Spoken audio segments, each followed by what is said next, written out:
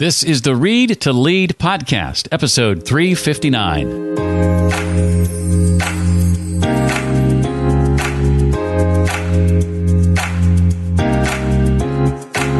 Inheriting wealth is not a direct path to happiness. I mean, a number of people that I grew up with had meaningless, useless lives, maybe because of drugs or getting in trouble with the law or many divorces. If you have wealth, I think you can mess up your life on an even greater scale. Hey there, welcome to the Read to Lead podcast, the podcast dedicated to your personal and professional growth. I'm Jeff Brown, and I believe that if you want to achieve true success in your business and in your life, an intentional and consistent reading is a must. I'm excited because today we're going to sit down with Mitzi Perdue as we dive into one of her many books called How to Make Your Family Business Last: Techniques, Advice, Checklists, and Resources for Keeping the Family Business in the Family. I'll be asking Mitzi to share about things like how to make sure you're putting family first, using traditions to strengthen family bonds, why you should consider creating what she calls an ethical will, and plenty more. If I were to break it down, I would say Mitzi's book is about families that have a positive culture focused not just on the business and making a living. They also invest the time and the effort into teaching values.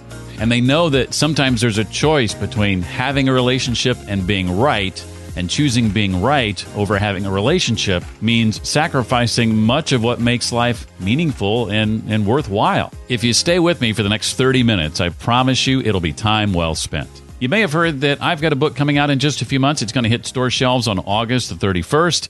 It's already available on Amazon for pre-order. It's called Read to Lead: The Simple Habit That Expands Your Influence and Boosts Your Career. And if that title resonates with you, and I think if you're listening to a podcast like this one, it probably does, I'd love it if you'd pre-order it right now by just going to readtoleadpodcast.com/book. That'll redirect you to where you can find the book on Amazon. Again, that's readtoleadpodcast.com/book, or simply go to Amazon and search Read to Lead. My friend Dan Miller, who's been on the show a couple of times, is quoted in the book. And one of the things he said in regard to having read an early manuscript was that growing up in a poor family with no radio or TV, he found books to be his lifeline to a broader world. And those books took him to places around the world, allowed him to learn from the brightest minds in history, and opened the doors to a life of richness and joy. Books, Dan says, are his most prized possessions today, not because of their monetary value, but because of what they represent in transforming his life. And about Read to Lead, the book, he says, here's a guide to enhance your life and explode your opportunities for leading well. Thank you for that, Dan. Again, I hope you'll check it out. Consider pre-ordering it right now. If you'd like to do that, go to readtoleadpodcast.com/book. Well, Mitzi Perdue is the daughter of one business titan. Her father co-founded the Sheraton hotel chain, and the widow of another. Her late husband was the poultry magnate Frank Perdue. Both men used reading as a tool for success. By the way, Mitzi is a prolific writer and researcher. Her column, The Environment and You, was syndicated to 420 newspapers, and at one point, she was the most widely syndicated environmental writer in the country. In the past couple of years, she's published more than 100 articles, and during that time, she's also written 2 books, 52 Ways to Combat Human Trafficking and How to Be Up in Down Times. She's particularly proud of having been a commissioner on the National Commission on Libraries and Information Science. The book we're looking at again today is 2017's How to Make Your Family Business Last: Techniques, Advice, Checklists, and Resources for Keeping the Family Business in the Family. Well, Mitzi, I'm excited to have you here. Welcome officially to the Read to Lead podcast. Well, I'm overjoyed to be here because, that's almost the premise of my life. Well, before you think that this is just a book about people who run and own family businesses, know that as I read this, I've found a lot of great advice for just family, period. Not just family business, but just if you have a family, read this book is what I'm trying to say. Aww. Well, let's jump in with this thing that you call this tug of war, Mitzi, between the individual and the family as it relates to family-owned businesses. What does your experience tell you about the importance of putting family first? Well, for a start, if you're a family business, your odds of making it to the next generation are only 30%. why it's only 30% is family quarrels, family relationships. And my premise in books that I've written and things that I believe is that every single family that exists has a culture, but is it a culture that came about by design or by accident? And my final point on this is, if you don't develop a culture intentionally that helps kids learn ahead of time or family members learn ahead of time that the family's really important, your family may not last. That is such important advice for life in general, just the intentionality of how we live our lives. And I love that phrase of by design or by default. I think there's so much truth in that. How have you, Mitzi, used traditions to strengthen your family's bond? I really enjoyed particularly reading about this in your book. Oh, I thank you. There's a phrase, I heard it somewhere and memorized it, that says, tradition is the lifeblood of identity. And if you want to have a strong, flourishing family, use traditions. Allow me to explain a little bit about where I'm coming from in saying this. My family of origin, the Henderson family, began in 1840. That means we are 181 years old. And we've been having a tradition of family reunions since 1890. We have just celebrated last year our 130th reunion. Wow. How did we get to last that long? And I'm going to say traditions. I mean, kids grow up knowing, hey, one of the most exciting, wonderful events of the year is getting together and celebrating what it means to be us. That's my family of origin. It is a business family. My father was the co-founder and president of the Sheraton hotel chain, which we sold, by the way, but we're still together as a family that invests together. But my family by marriage has also lasted.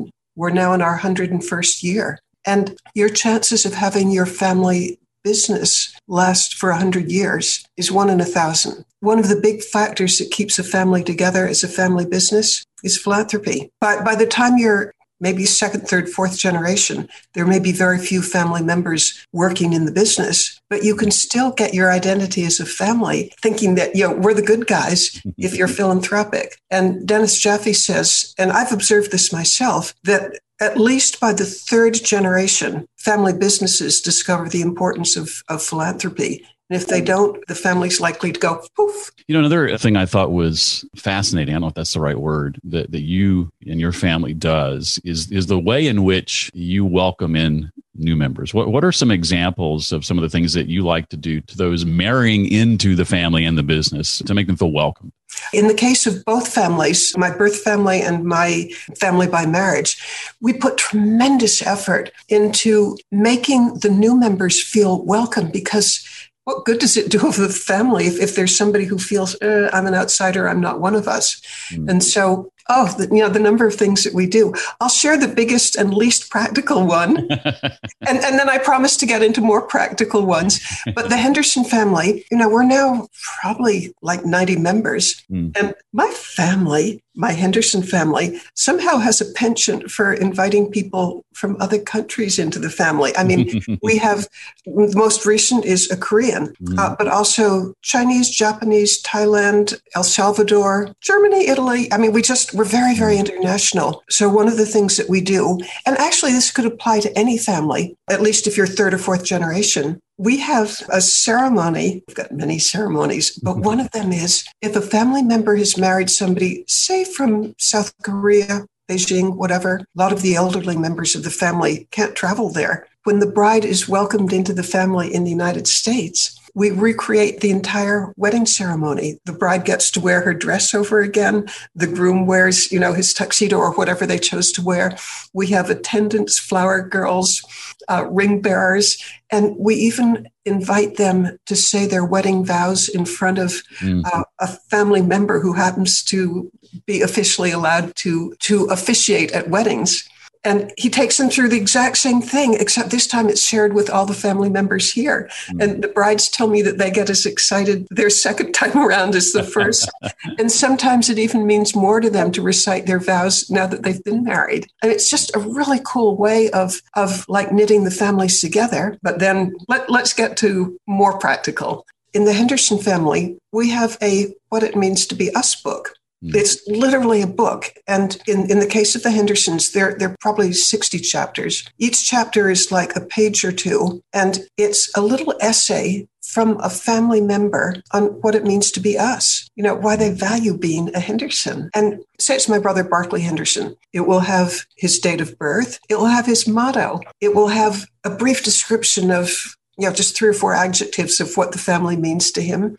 And then there will be an essay on what it's meant to him, in maybe 300 words, to be a member of this ongoing family. Well, the great advantage of this book is it gets everybody thinking consciously, intentionally, hey, we're a member of something just extraordinary. And we don't take it for granted because we've actually written an essay on it.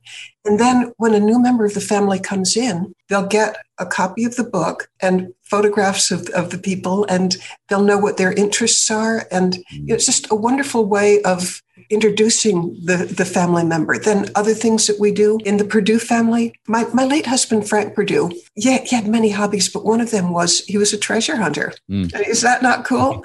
And he was part of the group that recovered the treasure ship Atocha from 1622. Well, there were thousands and thousands of silver coins on this ship. And I happen to have inherited some of them, not thousands, but maybe 100. And every new female member of the Perdue family is given a heavy silver chain with one of these silver coins. And it's a gift saying, we welcome you to the family. You're now part of a tradition that goes way back. And, we have a ceremony when we give it to them.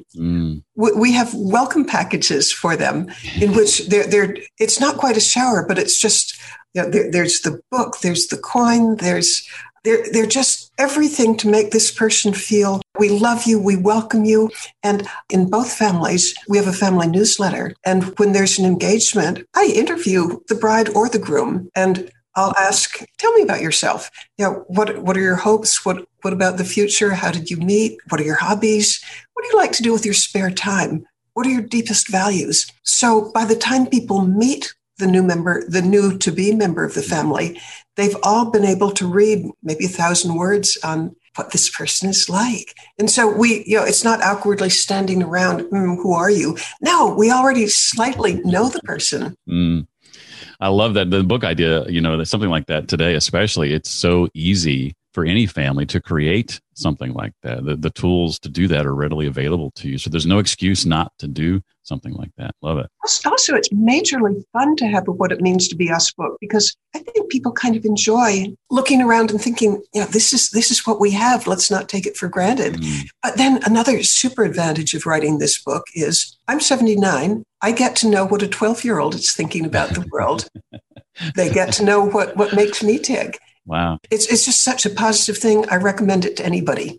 Another thing that really intrigued me is when you share a bit about the concept of an ethical will. How has that managed to impact the Perdue family? When Frank was 80, and he had Parkinson's, so he knew his days were numbered, and he's thinking of eternity, and he's thinking of the next generation in a very positive way. He felt that he was going to leave them material goods, but as Frank knew, as I know, and as I bet most of our audience knows, inheriting wealth is not a direct path to happiness. I mean, the number of people that I grew up with had basically kind of meaningless, useless lives, maybe because of drugs or getting in trouble with the law or many divorces. If you have wealth, I think you can mess up your life on an even greater scale. That wealth is not a guarantee to happiness. Frank knew that. So Frank thought, what does make people happy? And he was a very smart man, and he put deep thought into this. And he came to the conclusion that if you want to have a happy life, it's based on values. It's based on being enough of a person of value that people want to be around you, that they trust you, that you have a whole network of people who care about you. And how do you get there? Well, we spent 3 days writing all the values that we thought would make people happy. And we came up with about 50. But Frank realized, being a smart man, that nobody's going to memorize 50, not practical. So right. The 10 Commandments seemed like a really good idea. Somebody knew what they were doing when they came up with the 10 Commandments, because that's a number you can grasp. So Frank, in his ethical will, he knew he would leave people material possessions, but he wanted to leave something more valuable, which is recipes for a happy life. We narrowed it down to 10, and I'll share with you some of the things that were on it. Number 1 was be honest, always. Number 2, be a person whom others are justified in trusting. How do you get good friends if people don't trust you? How do you get hired if people don't trust you? It's just basic. All right, here's one that's directly related to happiness. If you want to be happy, think what you can do for somebody else. If you'd really like to be miserable, think what's owed to you. Is that not just a brilliant insight? Very much. That was one of my favorite quotes from the book. I actually wrote that one down. When you're just feeling good about the world, are you thinking about what you can do for somebody else? On the other hand, when you're really feeling down, and I'm assuming that this isn't because somebody you love is sick or something. There are a whole lot of situations where this will not apply. But in average garden variety situations, at least examining my own life, when I'm miserable, it's because I feel that I'm not getting something that was owed to me. So, far better to focus on what you can do for others than what's owed for you. Another one that on his ethical will, learn from the mistakes of those who came before and build on their strengths. Well, I think we all stand on the shoulders of the people that have come before us and that we've learned from along the way, for sure. Well, let me share how he used this. He had 10 grandchildren. At his funeral, each child would read one of the 10 parts of his ethical will. And it was just extraordinarily moving to kind of unveil it on that occasion. Wow. I'm not saying that we totally live up to it, but it's certainly a goal. It's something that we strive for. I love that he took the time to identify the ideal. What does the ideal Purdue family member look like? What do they act like? How do they conduct themselves? As you said, we're not always going to hit it, but unless we've identified what the ideal looks like, we have no chance to.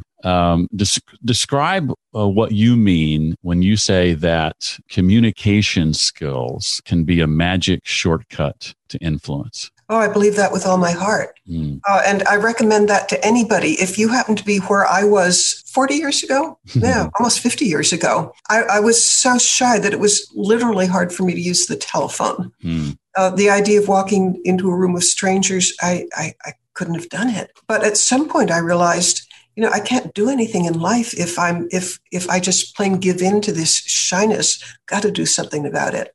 So here's what I did. And it involves reading, but it also involves taking courses. I made myself take the Business and Professional Women's Club personal development class. And that was basically a public speaking class. But it was also parliamentary procedure and just a lot of things that would give me skills.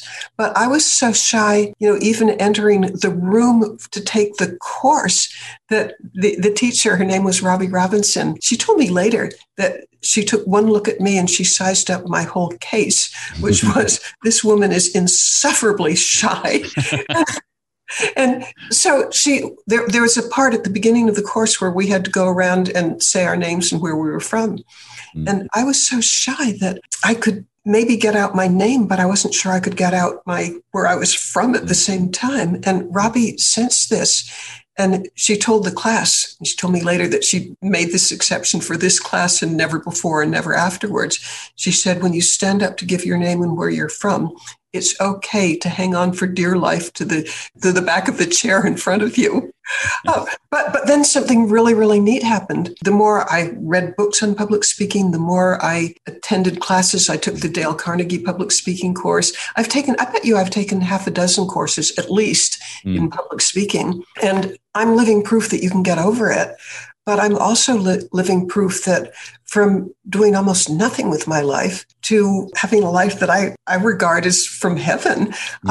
Shortly after I was overcoming my fear of public speaking, I ended up being invited to be on a television show because I was a rice farmer at that point in my life. And we're talking 1970s. And it's very easy to be shy in being a rice farmer because you don't interact with a whole lot of people when you're walking through the fields. I was invited to be on a television show to talk about being a lady rice grower. But I was also invited to talk about why rice growers need to do a practice that the public hated, which was burning their fields afterwards. And in this article, I explained why we did it. There was something called stem rot, that if a field was infected the next year, you wouldn't get a crop. If I hadn't had a little bit of training from taking these courses, I wouldn't have been able to be a guest. And then when I was a guest, I was so passionate about what I wanted to talk about that just the neatest thing in the world and the most surprising thing in the world for me was at the end of it, I felt that, it was just easy to talk and I loved it. And I loved communicating with people and I hadn't known that I would love it. And the station manager came up afterwards. He had caught the show and he said, "You're a natural for television. Would you like a job?" And, going from somebody in the space of 1 year, from somebody too shy to use the telephone to being the hostess of a TV show. Oh my goodness. Yeah, I'm someone who can identify with that, having been terrified to be forced to take a public speaking class in high school, to having a 26-year career in radio and, turning on a microphone at any given moment, thousands of people hearing my voice, to public speaking and all that. Yeah, I used to be terrified of that. But yeah, it's amazing how when you apply yourself, it can actually not only be something you get over, but something you just absolutely love. Actually, almost crave, because it seems to me so odd that my biggest phobia became the greatest source of pleasure and joy and delight and service. Yeah. I mean, how could that be? But it happened. Well, there's a new term I have learned from Mitzi that I just love. And I want to ask you a question, Mitzi, that relates to that new term you made up in your book. Give us a bit of insight into your history with reading, the impact that books have had on your life, the habit of reading consistently and with intention, the way your whole family does everything. How has that played a role in your success, not only for you, but for Frank and your father, and what it means to be an Informavore. Right. Informavore. There we go. Actually, I believe I made up the word, but it's such, in a way, an obvious word that I bet 100,000 people have already invented besides me. But an informavore consumes information. We talked for a moment, you and I, about how communication and public speaking is a shortcut to success. I mean, the number of doors that communicating has opened for me is endless, but I would say even more being an informavore. I'll explain it by giving an example from my late father. And as I've mentioned, he was the co-founder and president of the Sheraton hotel chain. Father, as a good informavore, had a problem. By the time he was 26, he'd never really done anything in his life. And he was on the cusp of getting married. My mother, who came from a fairly wealthy grain family from West Virginia, and she was meeting her future mother-in-law for the first time. And her mother-in-law told her, "Molly, don't marry Ernest. He can never stick to anything. You'll end up poor." Well, Mother said, "I don't care. I love him." And they did marry. But my goodness, what a wake-up call from my father. He's about to undertake marriage and presumably a family. And if he can't stick to anything, what should he do? Well, he went to the Yellow Pages. And as almost like a researcher, he found somebody, a career guidance counselor. The man's name was Johnson O'Connor. Johnson O'Connor spent, I think, like 8 hours giving Father every personality test you could think of, trying to figure out, first, why can't you stick with anything? And second, what should you be doing with your life? Get with your skills. And at the end of the 8 hours, he told my father, "You're clearly a very bright guy and you have a degree from MIT. What you really should do is have a career as a scientist in a laboratory where you won't interact with anybody." And my reason for suggesting that you have a career where you don't interact with anybody is you have the worst human relations skills I've ever come across. Ouch. Super ouch. Wow. Well, Father told me about this later. He said, he could have followed the career guidance, but he also said just by thinking and like meditating on it, he figured out that any success in life depends on other people. And that if he had such lousy skills, he better try to address that. And so he began taking courses. He took public speaking courses. He took salesmanship courses. He told me that not only did he take the Dale Carnegie Win Friends and Influence People course, for the rest of his life, he'd read it every 10 years because he did feel that getting along with people was the essential for having a satisfying life. And if he didn't have the ability naturally, he was going to study it. And he said, one good idea can change your life. And if you put yourself in the way of lots and lots of good ideas, you can achieve success beyond your wildest imagination. Well, one of the things that he read books on just endlessly was books in psychology. And later on, when he became successful, say he'd read a book that really caught his imagination, and now he's head of a major hotel chain, he'd invite people like B.F. Skinner, psychologist. He would be a house guest for a weekend for us. Or Eddie Bernays, who was known as the father of modern advertising. Father would just so put himself in the way of good ideas in things that would help him have a better, deeper understanding of human nature. It's sort of like your story and my story. The thing that was most difficult for you and me, and that is public speaking, for him, the ability to understand other people was his greatest weakness. By study, whether it was reading, taking courses, or meeting people, or just putting himself in the way of new information that would give him more enlightenment of what made people tick, what motivated them, what made, like for his employees, made them want to go the extra mile and stay with him for life. He mastered that. That was, in my opinion, the reason for the success of Sheraton. And for that matter, it was his opinion too, because, he told me it's the people at every level that made Sheraton a success. So his greatest weakness, which was how to get along with people, became his greatest strength because he put so much study and effort into figuring it out. And since you have a lot of experience and you've met many people, I have the greatest personal curiosity of, is the best approach to life just to build on your strengths? Or is it to just put fantastic focus on the things that scare you and you're not good at? And my instinct would be to say, build on your strengths. But look at the example of you, me, and my father. Our greatest weaknesses became our greatest assets. Yeah, I think too many of us are content with living in our comfort zone. Yeah. And I think outside our comfort zone is where the magic happens. I think it was Eleanor Roosevelt who once said, do one thing every day that scares you.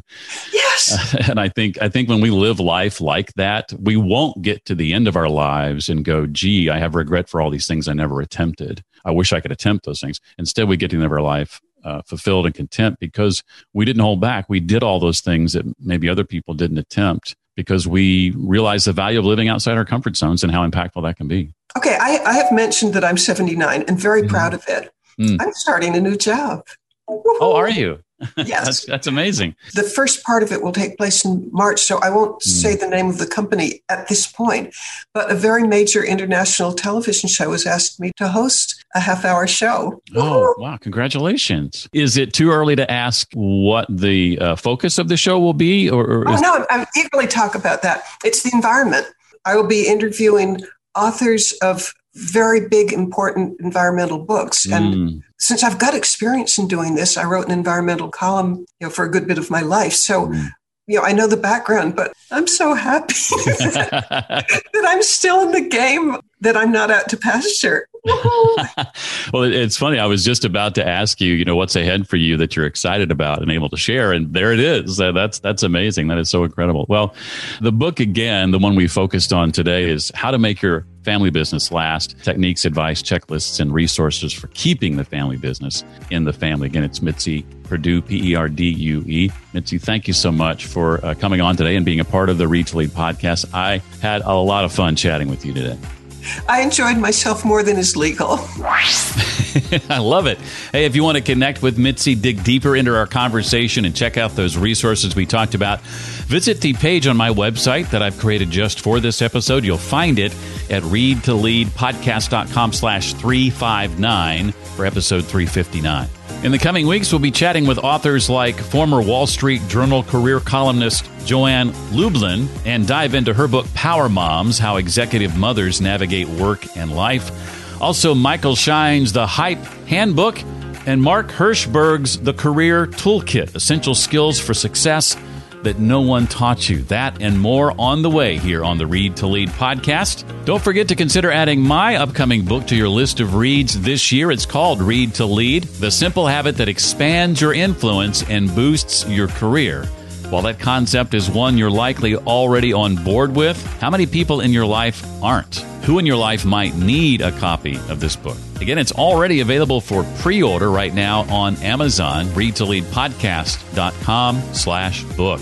Thank you again for joining me for this episode of the podcast. I look forward to seeing you next time. Until then, as always, remember, leaders read and readers lead.